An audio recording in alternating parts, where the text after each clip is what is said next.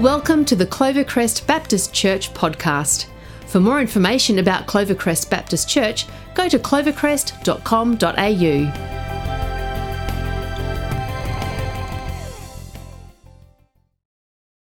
Paul and his co-worker Silas went to the ancient Greek city of Thessalonica.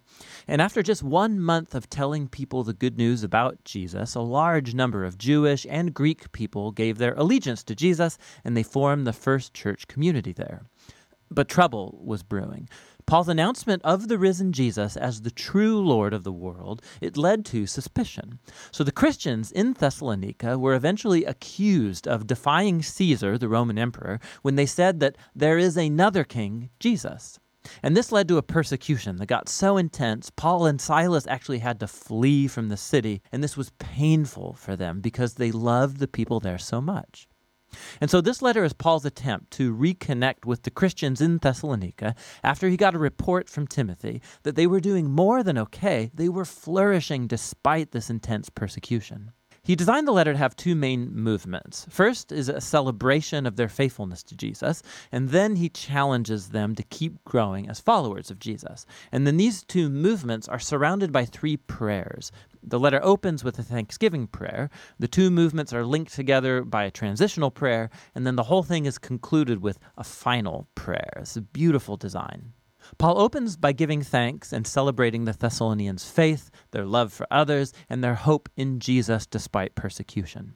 He goes on to retell the story of their conversion, how they used to be idolatrous polytheists, and they were living in a culture where all of life was permeated by institutions and practices that honored the Greek and Roman gods. And Paul talks about how they turned away from those idols to serve the living and true God, and that they're now waiting for the coming of God's Son from heaven. So in a city like Thessalonica, transferring your allegiance to the Creator God of Israel and to King Jesus, this came at a cost. Isolation from your neighbors, hostility from your family. But for the Thessalonians, the overwhelming love of Jesus who died for them and the hope of his return, it made it all worth it. Paul then retells the story of his mission in Thessalonica and of the dear friendships he formed with the people. He uses really intimate metaphors here. They treated him like their child, and he became like their mother and like their father. He says, "We were happy to share with you not only the good news from God, but our very selves, because we came to dearly love you." Paul reminds us here that the essence of Christian leadership is not about power and having influence. It's about healthy relationships and humble, loving service. He reminds them that he never asked for money. He simply came to love and serve them in the name of Jesus. And so Paul moves on to reflect on their common persecution. Just like Jesus was rejected and killed by his own people, so now Paul is persecuted by his fellow Jews, and the Thessalonians are facing hostility from their Greek neighbors. And Paul draws a strange comfort from knowing that together their sufferings are a way of participating in the story of Jesus' own life and death. Paul then shares about the anguish he experienced when he heard of the hardships the Thessalonians had after he and Silas fled. So he sent Timothy to support them and see how they were doing. And to his joy, Timothy discovered that they were going strong. They were faithful to Jesus. They were full of love for God and their neighbors. And they longed to see Paul as much as he longed to see them. And so Paul concludes with a prayer for endurance. And what's cool is that he introduces here the topics he's going to address in the letter's second half. He prays that God will grow their capacity to love, that he'll strengthen their commitment to holiness as they fix their hope on the return of King Jesus. So he opens the letter's second movement by challenging them to a life that's consistent with the teachings of Jesus. So this means, first of all, a serious commitment to holiness and sexual purity. In contrast to the promiscuous, sexually destructive culture around them, they are to follow Jesus' teaching about experiencing the beauty and the power of sex within the haven of a committed marriage covenant relationship. God takes sexual misbehavior seriously, Paul says. It dishonors and destroys people and their dignity. Following Jesus also means a commitment to loving and serving others. So Paul instructs them that Christians should be known in the city as reliable people who work really hard, not just to make money, but so that they can have resources to provide for themselves and to generously share with people who are in need. After this, Paul addresses a number of questions the Thessalonians had raised about the future hope of Jesus' return. So some Christians in the church had recently died, most likely killed as martyrs, and their friends and family are wondering about their fate when Jesus returns. And so Paul makes it clear that despite their grief and loss, not even death can separate Christians from the love of Jesus. When he returns as king, he will call both the living and the dead to himself. And Paul uses a really cool image here. He uses language that would normally describe how a city subject to the Roman Caesar would send out a delegation to welcome or meet his arrival. Paul then applies this imagery to the arrival of King Jesus. He too will be greeted by a delegation of his people who will go to meet the Lord in the air as they welcome and escort him back to this world where he'll establish his kingdom of justice and peace. Paul then wants the Thessalonians to see how this hope should motivate faithfulness to Jesus. So he pokes fun at the famous Roman propaganda that it's Caesar who brings peace and security. Of course, Rome's peace came through violence, through enslaving their enemies, and military occupation. And Paul warns that Jesus will return as king one day and confront this kind of injustice. Followers of King Jesus should live in the present as if that future day is already here. Despite the nighttime of human evil around them, they should stay sober and awake as the light of God's kingdom dawns here on earth as it is in heaven. Paul closes all of these exhortations like he began, with a hopeful prayer, that God would permeate their lives with his holiness, that he would set them apart to be completely devoted and blameless until the return of King Jesus. 1 Thessalonians reminds us that from the very beginning, following Jesus as king has produced a truly countercultural or holy way of life. And this will sometimes generate suspicion and conflict among our neighbors.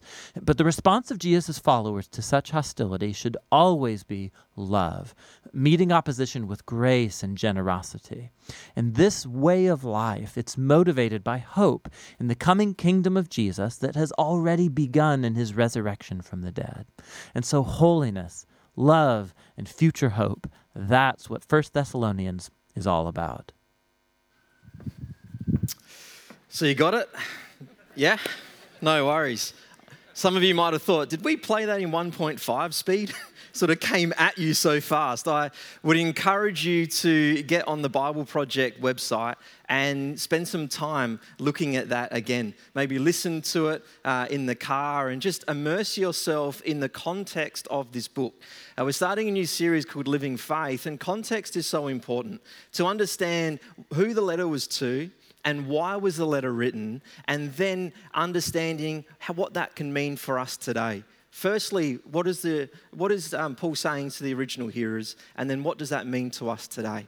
So that's a 7-minute clip. It went for a while. You hung in really well, but I would encourage you to look over it again, and you can head to the Bible Project for that, like I mentioned. Also, I would encourage you to join us in a Bible reading plan. So you can go to clovey.com.au, and their Bible reading plan is there for the next 6 weeks as we sit in this book, 1 Thessalonians, and we deep dive into what it means for us. See, Thessalonica was quite a large city at the time, the second largest in Greece after Athens, and it was quite a cosmopolitan city. It was wealthy. They had a thriving seaport industry, and then into this comes this young church. This church that Paul was writing to was literally months old, less than a year old, and was experiencing this severe persecution for its new life and new way following Jesus. And this is what we step into. This is the context that we step into as we dig into the first chapter here. So 1 Thessalonians chapter 1, verses 1 to 4 says this. It says, Paul, Silas, and Timothy, to the church of the Thessalonians, in God the Father and the Lord Jesus Christ, grace and peace to you. We always thank God for all of you and continually mention you in our prayers. We remember before our God and Father, your work produced by faith, your labor prompted by love, and your endurance inspired by hope in the Lord Jesus Christ. See, Paul usually starts his letters with a thanks. It's how he begins. It's his custom. But in this thanks to the church in Thessalonica, what he's actually saying to them, and he's giving them a framework of what the church should actually look like. He's saying to them in this opening thanks, he's saying, this is actually what the church should look like. And he talks about three things around what the church should look like. The first one is that the church is the gathered community of God's people. In verse 1, it says, to the church of the Thessalonians. You know, in the New Testament, the church is always the people. It's not a building. Clovercrest Baptist Church is us. It's God's people gathered together. We are his church. We are blessed with an amazing facility, but the facility isn't the church. We are the church, and Paul is emphasizing that at the beginning of this letter to the church of the Thessalonians. The second is that the church has its identity in God the Father and the Lord Jesus Christ. He says, to the church of the Thessalonians, in God the Father and the Lord Jesus Christ. We are the church because what God has done. And what God has done through Jesus, through his death and through his resurrection, through making all things right, through who we've been worshipping today and sharing in the elements of communion, our identity can be in God the Father. And he's saying to this young church, he's saying the most important thing is that you know that you are the gathered people, you are the church, and you're the church in God and the Lord Jesus Christ. That foundation piece, that identity piece needs to be in Jesus. And Jesus is in fact the leader of the church. Like, it doesn't really take long. You can look around left and right, and even with masks on or being online, you can know that there's probably a lot of things you wouldn't agree with the people sitting to your left and your right. Or can I push it even a little bit further? You might not even choose to be friends with some of the people that are part of our church. It's life and reality, right? I'm not trying to be rude, it's just the truth. But yet what brings us together? Our shared identity in God and in the Lord Jesus Christ. He is the one that brings that unity. He is the one that brings that identity in us so that we can worship him. And then thirdly, he says that the church is marked by faith, love, and hope. Verse 3, we remember before God, our God and our Father, your work produced by faith, your labor prompted by love, and your endurance inspired by hope in the Lord Jesus Christ. He's not talking about these inner virtues that you can take out of the wardrobe and then put on a Sunday and put your Sunday clothes on and go, yep, I've got my faith, I've got my love, I've got my hope, I'll wear them on a Sunday. No, he's actually saying this is what marks you as the people of God. In this environment, in this persecuted environment where they are struggling to stand up for their new faith in Jesus, he's saying the things that mark you, your foundation pieces are your faith, are your love, and your hope. And these things were hard. They were not just given away freely. He talks about the work that produced faith, the labor that prompted love, and the endurance that inspired hope. And it's for these reasons that these foundation pieces, the church of the Thessalonians is the gathered people of God. It's the fact that their identity is in God and in the Lord Jesus Christ, and they are marked by faith, hope, and love. He's saying, for those reasons, we say thank you. He gives thanks to God for the fact that it's this young church that's making such an impact in their community. And it's these foundation pieces that are so important. And when it comes to our living faith, foundations are crucial. And this young church that was experiencing persecution in the first century and hardship actually gives us much encouragement today. I don't know if you've noticed about the state of the church in the Western world, but it's not good. It's not in a good place. It's been rapidly in decline for a number of years. And actually, we probably need to relook at many ways at our foundations. You know, our Western society is becoming increasingly secularized. It's becoming more individualized, and faith is declining. But what's interesting is if you look to the majority world, if you look to where the gospel is growing rapidly, we look to places like India and China, we look at Africa and South America, we look to where nations are being developed, and the gospel seems like it's growing up and to the right.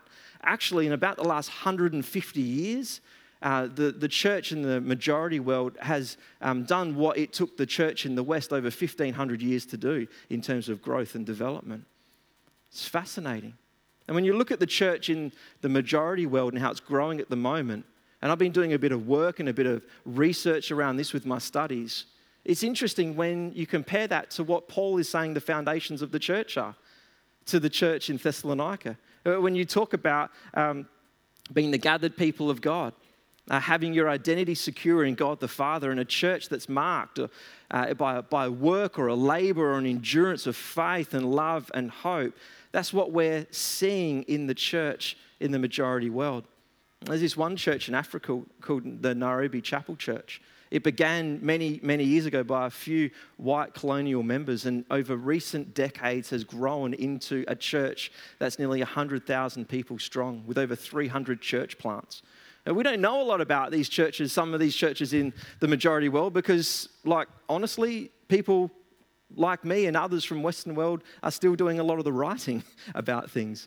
But with humility, there's a lot for us to learn, because the foundations of these churches that are growing the fastest are similar to the foundations that we read about in 1 Thessalonians 1. So I think the right thing to do, the response would be, what do we need to learn? How can we hold up the mirror with honesty and go, well, the church maybe in the West is struggling. We are praying and saying, God, do it again. We desire and we seek your renewal. But the reality is that for some time that hasn't been the case. And I think if we're honest with ourselves and if we're humble enough, we can ask ourselves the questions around, how are we going with the foundations that Paul talks about here, about what church should look like?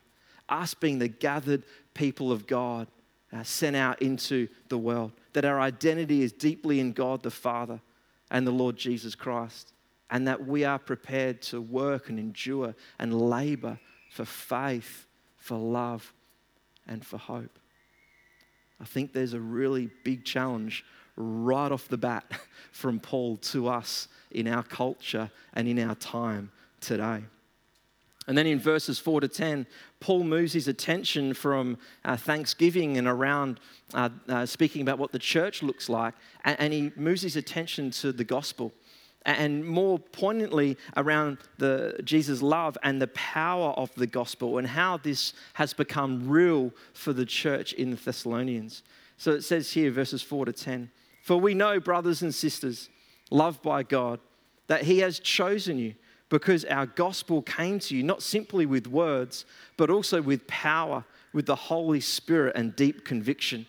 You know how we lived among you for your sake. You became imitators of us and of the Lord, for you welcomed the message in the midst of severe suffering with the joy given by the Holy Spirit. And so you became a model to the believers in Macedonia and Achaia. And the Lord's message rang out from you, not only in Macedonia and Achaia, your faith in God has become known everywhere. Therefore, we don't need to say anything about it, for they themselves report what kind of reception you gave us. They tell how you turned to God from idols to serve the living and true God, and to wait for his Son from heaven, whom he raised from the dead, Jesus, who rescues us from the coming wrath." Wow, what a powerful passage where Paul outlines the power of the gospel and the love of Jesus Christ and how it's permeated the people and caused them to change. And really what he's speaking about here, to sum it up, Paul is saying that through the gospel, we are chosen, we are changed, and we are converted.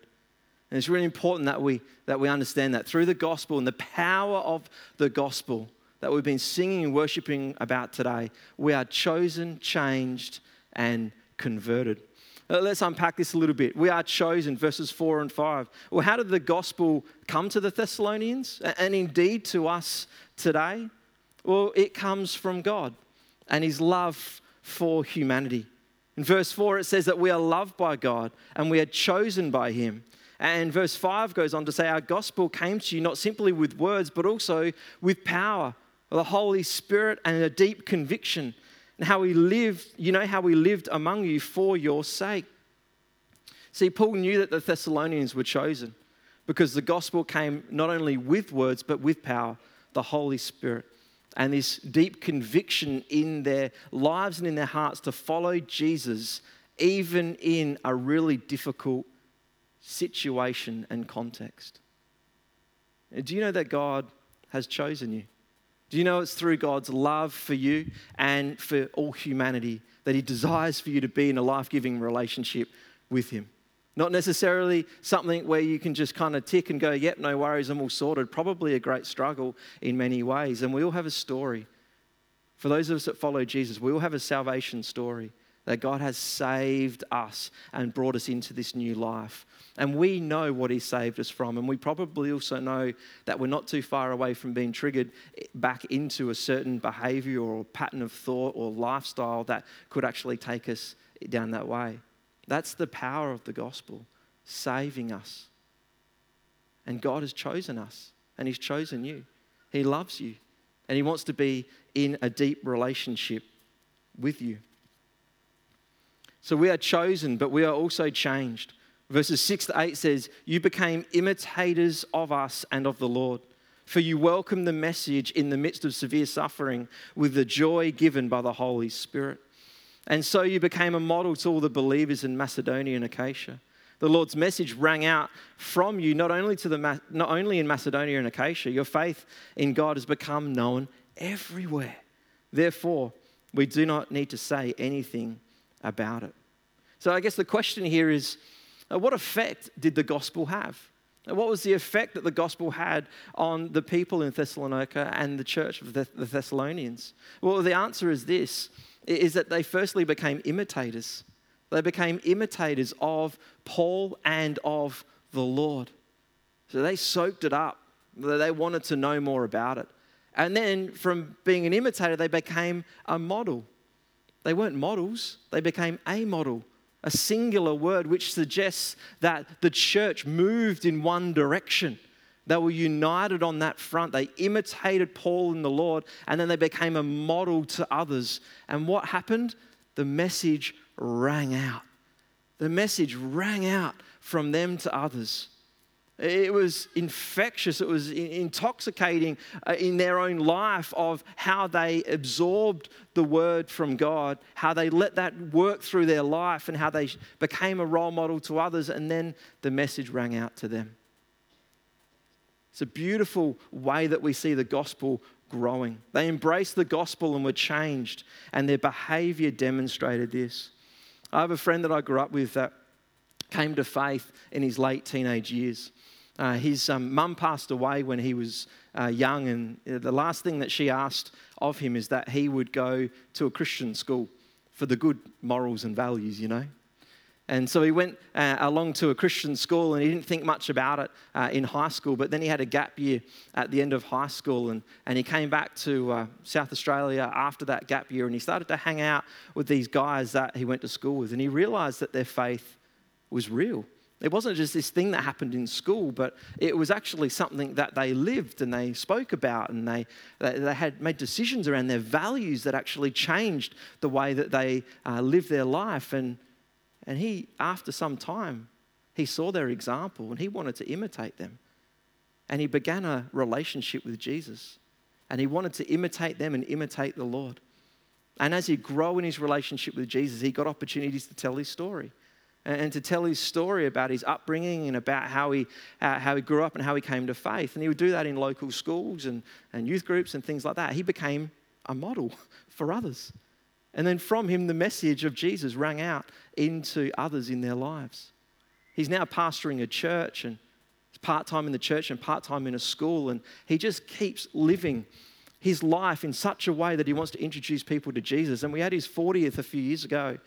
And, you know, when you turn 40, if you're not there yet, you try and relive some of your younger years. And everyone over 40 is just kind of thinking, yeah, good on you, Mike. It's all ahead of you.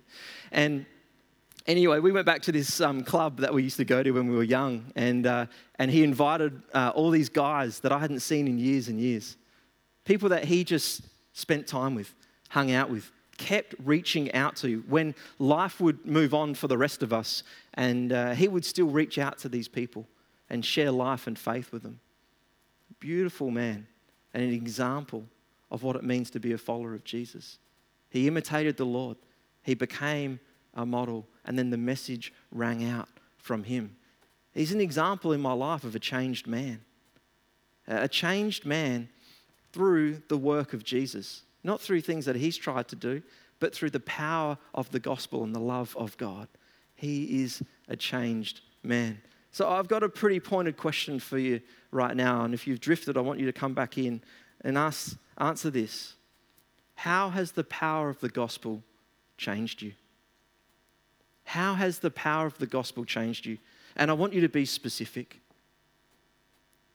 Be specific. How is it that through the love of Christ and the power of the gospel in your life, how has it changed you? How can you articulate that today? And how are you different and more like Jesus because of his power and love in your life? And it might be very obvious that you can say, well, I used to really struggle in this area and I know it's still there, but God has given me his power and his love and now actually I can behave like this. And who are you sharing your faith with? Who is it that you are passing it on? Because you can imitate Jesus. You can become a model. But who are you sharing your faith with? How is the message ringing out from your life to the others that God has put around you? So we've been chosen and we are changed and we've also been converted. Verses 9 and 10 says this. It says, they tell how you turn to God from idols to serve the living and true God and to wait for his Son from heaven, whom he raised from the dead. So what difference does the gospel make? Well, the Thessalonian church, it turned to God. It began serving and were waiting for Jesus to return again. And this is pretty wild. Like, this is extraordinary for the first century. Turning away from idols in the first century, like this is full on. This is like the equivalent in today's day of someone, making a decision not to drive a car or not to use the internet or not to have a mobile phone. Like, this is big deal, right? In terms of, because idols in the first century were literally everywhere. Like, they were literally everywhere. If, you planted a tree and you wanted it to thrive, you'd go and pray to the relevant God for that to happen. If you were about to go on a business trip and you wanted to receive favor for that, you would go down to the local shrine and you'd pay a visit. If your son or your daughter was getting married, you'd worship the relevant deity so that you would, try and get ahead in that. It was just common practice. These Roman and Greek gods were worshipped everywhere, all the time. So for this young church to turn to God and away from idols, it shows such a transformation, and they're so countercultural in how they're expressing and how they're living their faith. So this word turned in verse 9 literally means to stop, to turn around, and to go another way. And essentially this is the visual image of what it means to become a follower of Jesus. To repent and to believe. You turn to God and away from idols. You stop, you turn, and you go in another direction. And that direction is following the one true God. So this is the outworking of the gospel in their lives. To turn to God, to serve him, and to have a hope and a future. So this young church was chosen, changed, and converted. Chosen, changed, and converted. And the power of the gospel is as real for us today as it was in the first century for the church in Thessalonica. And I'm really encouraged by one of the commentators that I read on this. His name's Tom Wright, and he says this of this young church. He says, quite ordinary people had done something extraordinary in response to an unexpected message. These ordinary people have been wrapped up in something quite extraordinary at the initiative of God, and quite an unexpected message. And today we have an opportunity to respond to God. And I don't know about you, but I feel pretty ordinary. I feel pretty normal in a lot of ways, but what an opportunity for us to turn to God and say, God, you're the leader of this church, you're the leader of my life. Come and do your work in us. Because essentially this is what Paul was saying. He was saying thank you. Thank you to God for this young church. It's how he starts off his letter, because of the work of God in their midst. What a beautiful thing. Imagine if we took stock in 6 months' time and we just said, thank you, God, for your work in our midst? What would he say if we put a marker in the ground today and we went 6 months down the track? What would we say because of his work in our midst? And in some ways, what Paul was saying thank you to as well was the great reputation that this young church had for the gospel in this city. And wouldn't it be great for us too? 6 months down the track, we can say, thank you, God, for your work in our midst. And may we grow in our reputation for you in our city. May we be known as a church for what we are for. You know, I sent a letter out to the church this week, and I think the next 6 months of the coronavirus is probably going to be some of the bumpiest that we might have had here in South Australia. But wouldn't it be great, 6 months' time, we are known for what we are for. We are serving King Jesus, and our reputation is for the things of the gospel. That's the belief in my heart. I don't know it can be true. And Paul is saying thank you to this young church for their reputation and for the trials that they are enduring for the gospel. And as we close out today, for us to have a living faith, we need to be able to discuss our faith and to wrestle with our faith and to know the things that God is doing in and through us. And one of the commentators that I was reading around this passage came up with 6 questions around this passage. And I want to put these questions up on the screen, and I'm going to ask you to turn to the person next to you and chat about one of the questions that we put up on the screen here. One of the questions. And if you're online, I want you to drop it into the chat. But these are the questions that I want us to respond and reflect in today. The first one here is, are we a community living in God's grace, love, and kingdom identity? Are we a community characterized by faith, hope, and love? Are we a community committed to Jesus Christ? Are we a community empowered by the Spirit? Are we a community that bears witness to the gospel? And are we a community that turns to God and away from idols? I don't want you to discuss all those 6 questions because you'll be here till tomorrow. But I want you to choose one. What's the one that jumps off the page at you today? And I want you to spend a few minutes having a chat to the person next to you. You might want to get into groups, 3 or 4, that's fine, I don't mind. But it might also be that is just a little too confronting, the thought of talking to the person next to you on your left and your right. And that's okay. If you just want to dip your head and have a prayer, you can do that as well. But for us to grow in our living faith, we need to be able to talk about the things that are real and going on. So pick one of these questions, turn to your partner now, your person next to you on your left or your right, and have a conversation. Go.